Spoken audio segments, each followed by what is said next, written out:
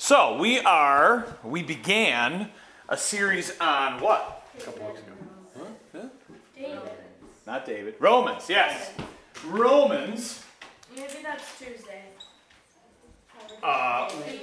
We are doing the Psalm 23 on Tuesday night. We started a new series where a shepherd looks at Psalm 23. So it's actually a person that wrote a book who was a shepherd.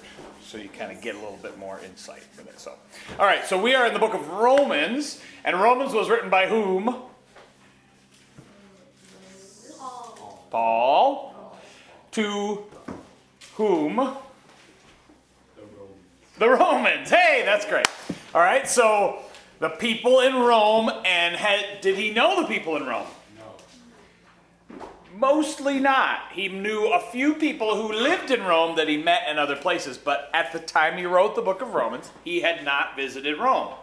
But he was headed to Rome ultimately in the end, and he knew he wanted to get to Rome. Ultimately, he appealed to Caesar because he was charged with a crime, which essentially he was supposed to be inciting riots and things by talking about Christ, which caused a great stir in a lot of places. But ultimately, he was arrested, and he appealed to Caesar, which allowed him to be taken to Caesar, but it took him quite some time to get there. And that was later on in his ministry. And when he got to Rome, we believe he was there for at least a couple of years, and we don't know exactly when and if he stood before Caesar, but he would have been in Caesar's court at some point. Okay, so he wrote this to a group of Christians who had really never met him, mostly, but there were a few travelers that he did know, some folks that we believe he knew from maybe Corinth or other places where he had been. All right, so starts out with a very big view of the world, right?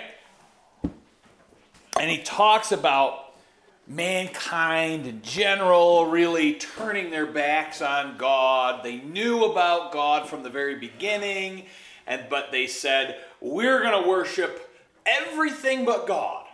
Right? So we find out that pretty much humans are selfish. All humans are selfish, okay?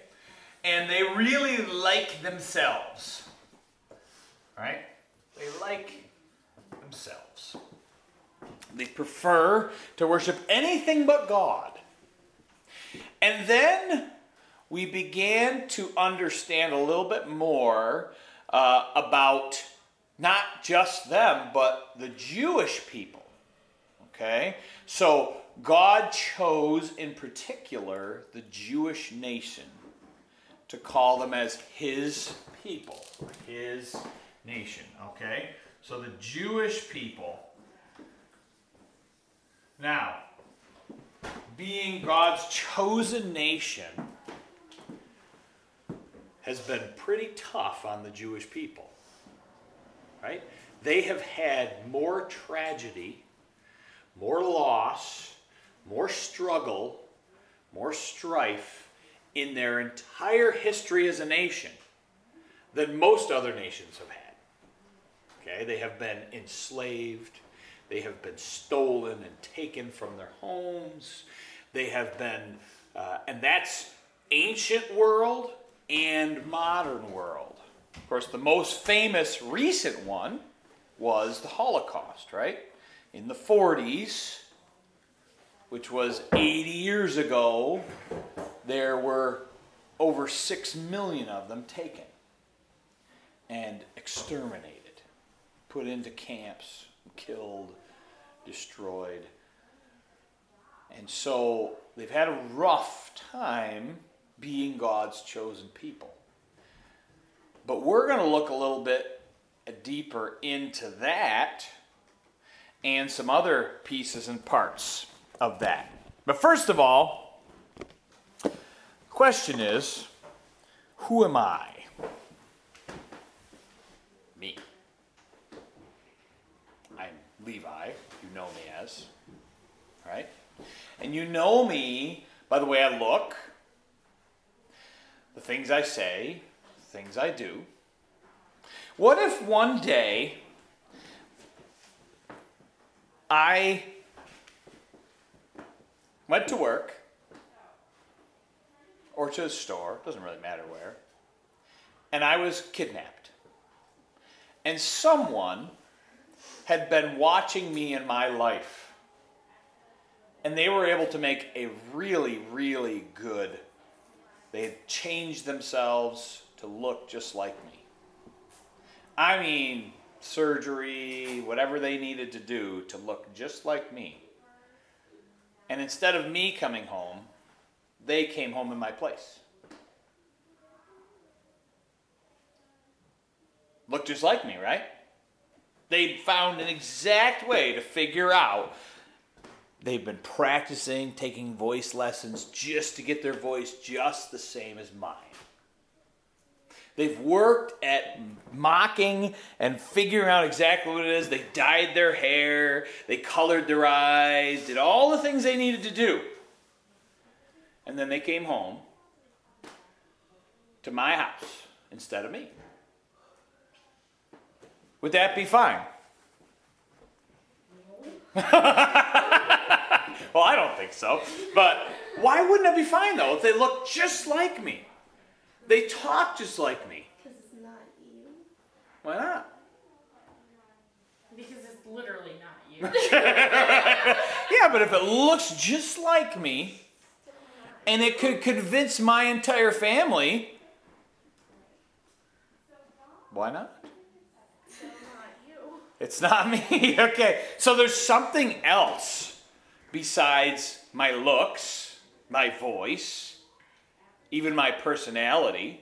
Because there are people who study other people and they can do really good impressions of other people, right? So maybe this person figured out just the right things to say, just the right things to do, to be just like me. But none of you would say, it's okay, it's close enough to him, right? Because you'd say, that's not right, because that's not him. He's an imposter. Right? You wouldn't just say, good enough. Close enough. Right?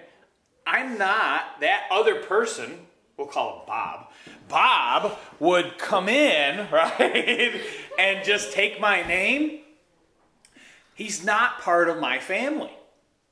He can't just say, I belong to this family now because I look like him. He can't just say that because it's not true. Right? You have to have that true identity. And that's what we're going to talk about, is a true identity. You can't just come and impersonate me and say that's close enough. You can't do that. It does not make you a part of my family just because you impersonated me. Because you looked like me. Because you talked like me. Because you acted like me. It does not make you me. Okay? So here's the question. What makes you a part of God's family? Is it because you... Well, let me go back, reel back here, because we're going to talk about that. God's family. And then there, over here is Bob, the imposter. He's an imposter, all right? Bob the imposter. We'll park him away for a minute. Is every person born here on earth a child of God? I got a yes. I got another yes. A third yes. You're falling like dominoes, right? And then I got 4 that are not sure. Or 5 maybe that are not sure. 4, I guess. So, because you're a human, yes, you are created by God. Okay?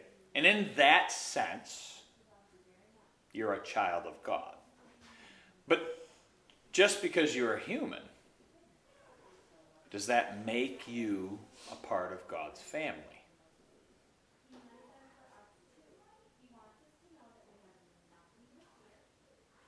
Nope.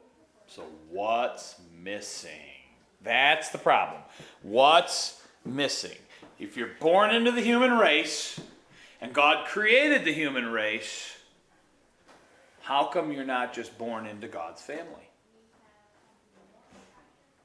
Because there's... Okay, there's a choice. Sort of. There's a choice, right? There is. There's something else there. Didn't Bob make a choice to become part of my family instead of me? Bob made a choice. Bob the imposter. He made a choice. Bob. He's a frustrating guy, isn't he? Because he really wrecks it all, right? Because he's not really me. And he's not really part of my family. Now, could Bob come to me and say, I really want to be a part of your family?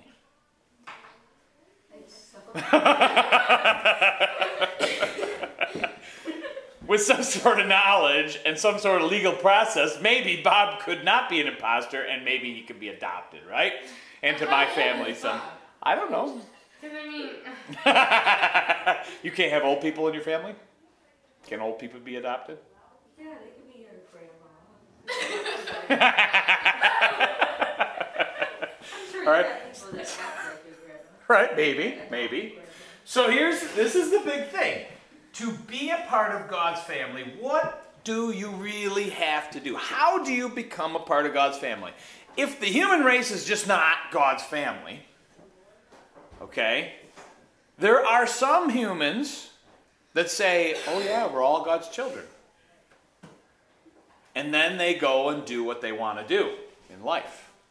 Okay? They don't act like God's children. Now, some people act like God's children, but maybe aren't really God's children. Maybe they're imposters. So there's something unique about it. All right, so here is God's chosen people. To begin with, we talk about Israel. Are they born into the Jewish people, right? That's God's chosen people. Bible says it. If you're born a Jew,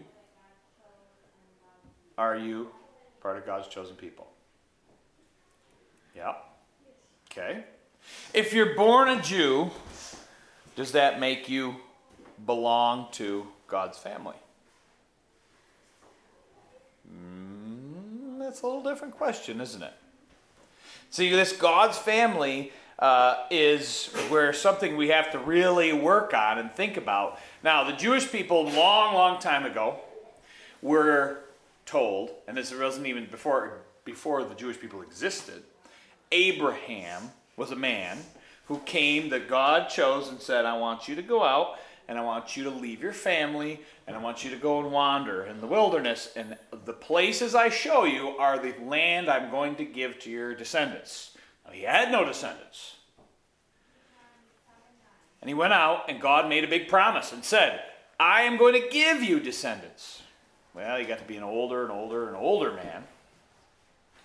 And eventually, Abraham did believe that God was going to make him a nation out of him. But he got older and older. And he was almost 100 years old by the time that he actually was given a real son. That he did according to God's plan with Sarah, his wife. She was 90, okay, when she had that son. So they're old, way beyond having children. And God said to them, I want you as Abraham to do something. I want you to get circumcised. All right? And that's basically having a surgery. And on the outside, if you looked at a man, you could tell if he was circumcised. So it's a symbol, is all it is. But he said, you and all of your male descendants will be circumcised. Every single one of you. And so all of the Jewish people did. Did that make them believers because they did what God said? Because they were circumcised. It's really just an external thing. If you wear a cross necklace, does that make you part of the family of God? If you said, you know what? Part of the family is God is I'm going to chop off my ring finger on my left hand.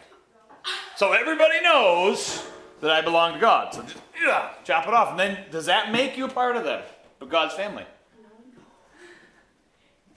But you were trying to show people, look I don't have a finger. All of those things are external. So something else has to happen for God's family. And this is what Paul is talking about. To be in God's family, Paul's going to talk about something that has to happen besides anything external. All right? Romans chapter 2, verse number 29. The very last verse in chapter 2. But he is a Jew, which is one inwardly, and circumcision is that of the heart, in the spirit and not in the letter, whose praise is not of men, but of God. So what makes a real person a real Jew, according to God?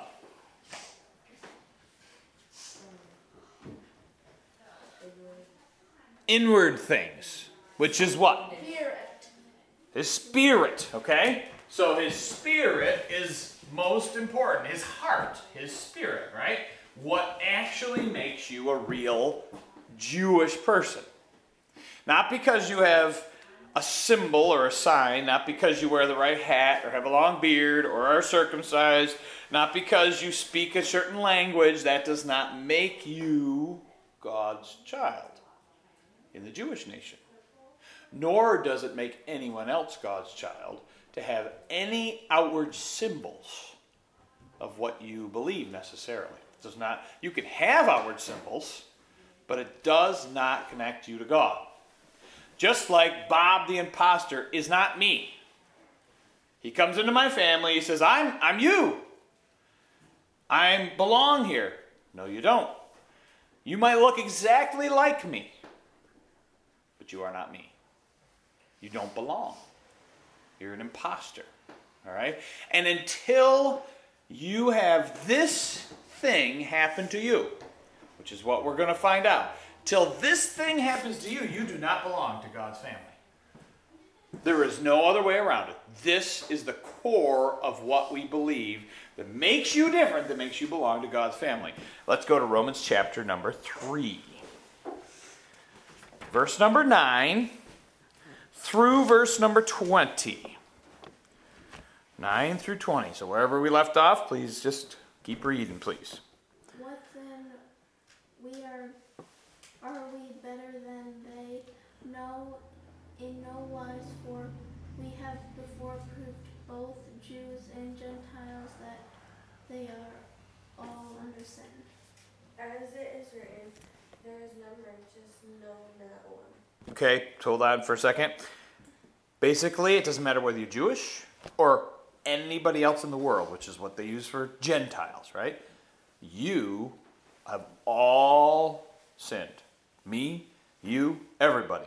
You come into this world as a human, and you've got a sinful nature. You were born through your parents with a sinful nature. So, sinful equals all humans. Okay, continue. There is none that understandeth, there is none that seeketh after God. They are all gone out of the way, they are together become unprofitable. There is none that doeth good, no, not one. Their throats are open graves, with their tongues they tell lies. The words from their lips are like the poison of a snake. Whose mouth is full of cursing and bitterness. Their feet are swift to shed blood. Destruction and misery are in their ways. And the way of peace have they not known. There is no fear of God before their eyes. Now we know that what things soever the law saith, it saith to them who are under the law, that every mouth may be stopped, and all the world may become guilty before God. Therefore, by the deeds of the law, there shall be no flesh be justified in his sight, for by the law is the knowledge of sin. Okay. All humankind, we said all humankind is sinful. Every one of them. And so, these are the Ten Commandments, okay? The law. Pretty good, huh? I didn't even count it. It just happened. All right? That is the law. And by the law, you cannot please God. Unless, if you never, ever, ever, ever, in any way, broke any of those commandments. Now, when Jesus came to earth, all the priests and all of the Levites and all of the religious leaders had spent their entire lives saying, we didn't break the commandment because we didn't work on the Sabbath day. We brought little bits of our land with us, so we just drop a little dirt, and then we never left our land. See, I'm right here. I never left my land. I drop a little another crumb of dirt. I never left my land, which means I didn't travel. Right? And God says, you missed the whole point. Or a man says, I never committed adultery. I never, ever went and was unfaithful to my wife. And Jesus came and said, if you ever looked at a woman, just looked at her and lusted after her, wanted her in the wrong way, even in your mind for a moment, you broke the law. And then their whole theory fell apart because they couldn't please God because they had a sinful nature. They didn't even know the things they're doing. And that's the whole thing. Every one of us has, to the core of us, a sinful nature. And we cannot please God. And so by the law, you can't be saved. And why can't you be saved by the law? Is the law wrong? Nope. In fact, God put why did he bother? Right? Why did he make the law? Why did he say, you shall not commit adultery? Because it's a sin. What makes it a sin? Because in God's nature, there are things that are good and there are things that he says, these are not in my nature. And those things not in God's nature are evil. The opposite of good. Right? And so God said, these are all the things you'd have to do. In all of their perfection, to the very minutest detail, you could never have broken any one of these laws. And the whole human race failed miserably. Failed miserably. With the whole thing. They messed it all up. And the whole human race, every one of us then has no hope. We could not do it. So why make a bunch of rules that we just couldn't meet? We couldn't do it. Here's why. Because if mankind did not have the rules written down from God, and God says, all right, I am coming to see what you did in your life, and you are going to stand in judgment. You never told us what the right way was. How could I be expected to go to a standard? How would I know what was wrong? And God said, all right, I will write the law down. And you will all know that you broke it. Some ways, or lots of ways in your life. And he says, if you broke one of these things one time, once, it's over. You have to be perfect to be saved through the law. And so we all just missed the whole train, missed the whole boat. Missed the whole world that the train was on. Okay? We just weren't even there. Couldn't possibly do it. And it's there to teach us to say, we are all bankrupt. We all don't have anything in our accounts. We cannot pay our debts. So how are we going to do it? And it just shows us as we look and we say, I can't do this, I can't do this, I've messed up so many times. So what do we do? What do we do? Well, it teaches us to shut our mouths. That's the one thing it says. So that every mouth can be stopped, it says. So we just say, don't think you're so awesome in and of yourself. Because when you stand before God, you will be like a little sniveling worm when it comes to what you've accomplished in your life. It will do nothing. You have no hope. Now that's pretty terrible. All that is awful, right? No chance, no hope. All that is terrible. But that's not where Romans ends. That's really the beginning of the story. Romans chapter 3, verse 23 and 24 and 25, please. Everyone has sinned. No one measures up to God's glory. Being justified freely by his grace through the redemption that is in Christ Jesus. Whom God has set forth to be Propitiation. through faith in his blood to declare his righteousness for the remission of sins that are past through the Lord. Okay, so you are going to be justified. Justified is a legal term. Okay? Justified. When God stands, when you stand in front of God someday, if you are a real person in God's family, you really, truly, not a fake one, not an imposter, but a real person in God's family, God has justified you. And he will say, okay, you are covered. Even though you couldn't make the law, you are covered. You couldn't do it. You saw it. And how are you covered? Well, you had a big debt to pay. And that debt was only covered by Jesus through a propitiation or a payment of sin. In lieu of, instead of you dying, he did it for you. Okay? Because what you earned through not following the law was death. You earned that.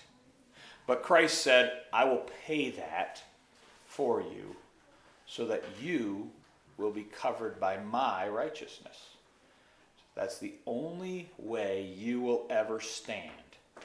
It's like you, that's you, standing there and God looks at you and this is Christ's righteousness. He sees everything through the lens of Christ's righteousness and says, you are justified because Jesus died so that you can be justified. Justified is a good way to do it is just as if I have never sinned. I'm justified just as if that's the way God looks at me. Like I've never sinned. If I truly am in God's family. And I'm covered by his righteousness. He looks at me and says, you're righteous. Not you, but through Christ you are righteous. And you are good. You have a chance. You have redemption. You have been paid for. Okay? You have been paid for by Christ. So, Jesus paid that debt, and then how do we become the real family of God? Chapter 4, verse number 3, 4, and 5. For what saith the scripture? Abraham believed God, and it was counted unto him for righteousness. Now to him that worketh is the reward not reckoned of grace, but of debt. But to him that worketh not, believeth of him that justifieth the ungodly, his faith is counted for righteousness. All right, so this is the core thing. We talked way back about Abraham being the first person who did what?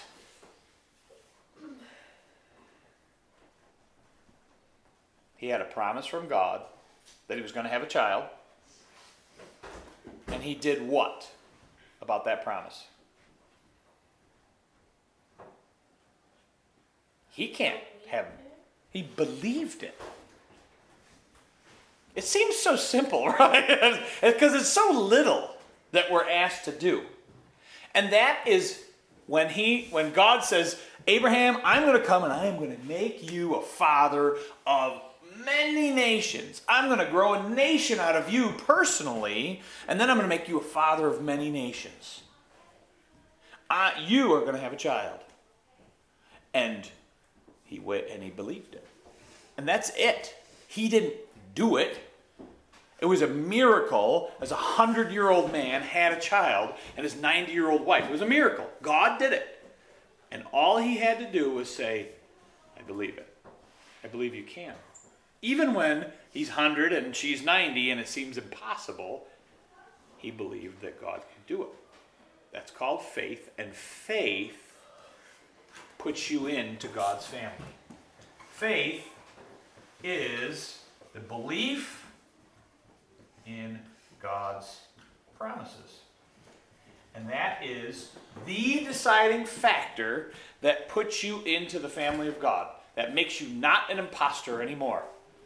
You can do all the outward things you want to do and all the things you're going to try, and you can go to church every Sunday and you can wear a big cross. You can wear 10 big crosses. You can put cross rings on all your fingers, and you could stamp a Bible verse on your head, right?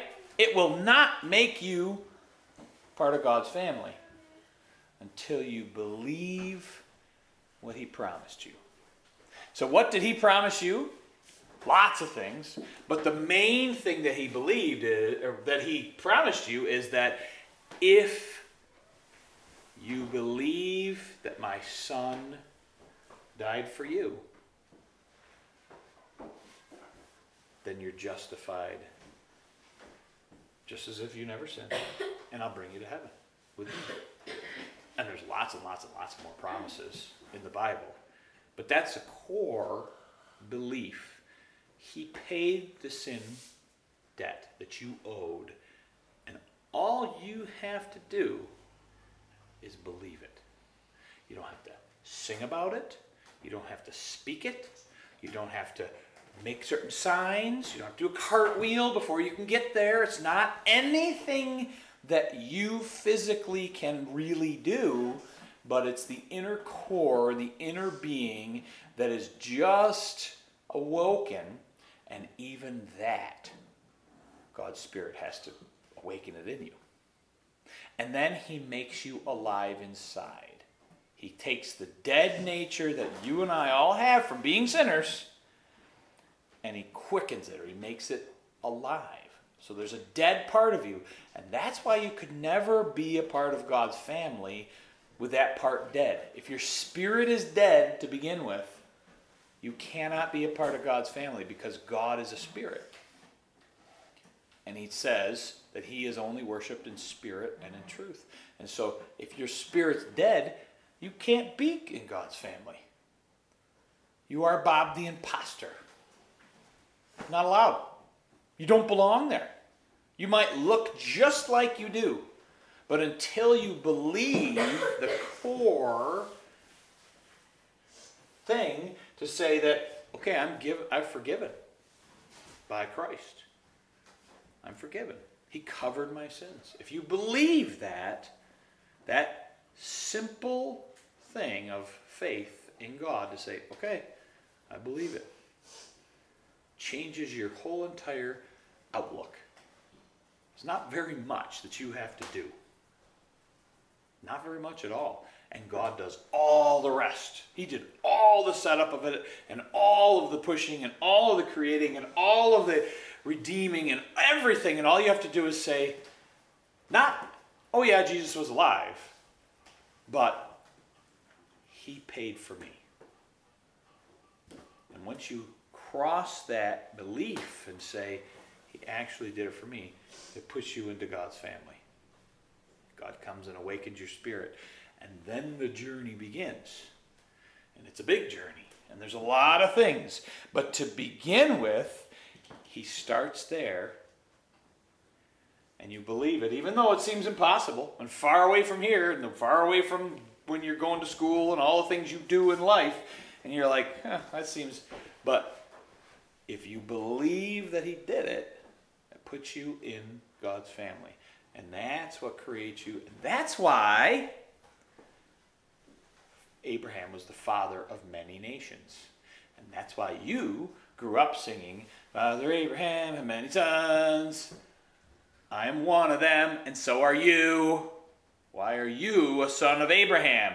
A daughter of Abraham? Why can you wing your arms around and use your head? Because by faith, Abraham believed, and that counted him for righteousness. That is what made him the father of many nations, and you could be a part of those nations of people that believe, God's family. Okay?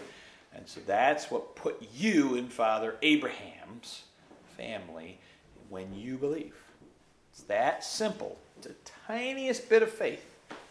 And that's where God begins in your soul. He opens you up and makes your journey. And then we start, next time we begin to look deeper into what then happens, because there's a great struggle and a great war that's about to happen once you have that tiny bit of faith. You will see God does great things, but it's not over yet. Thank you very much. Have a good day.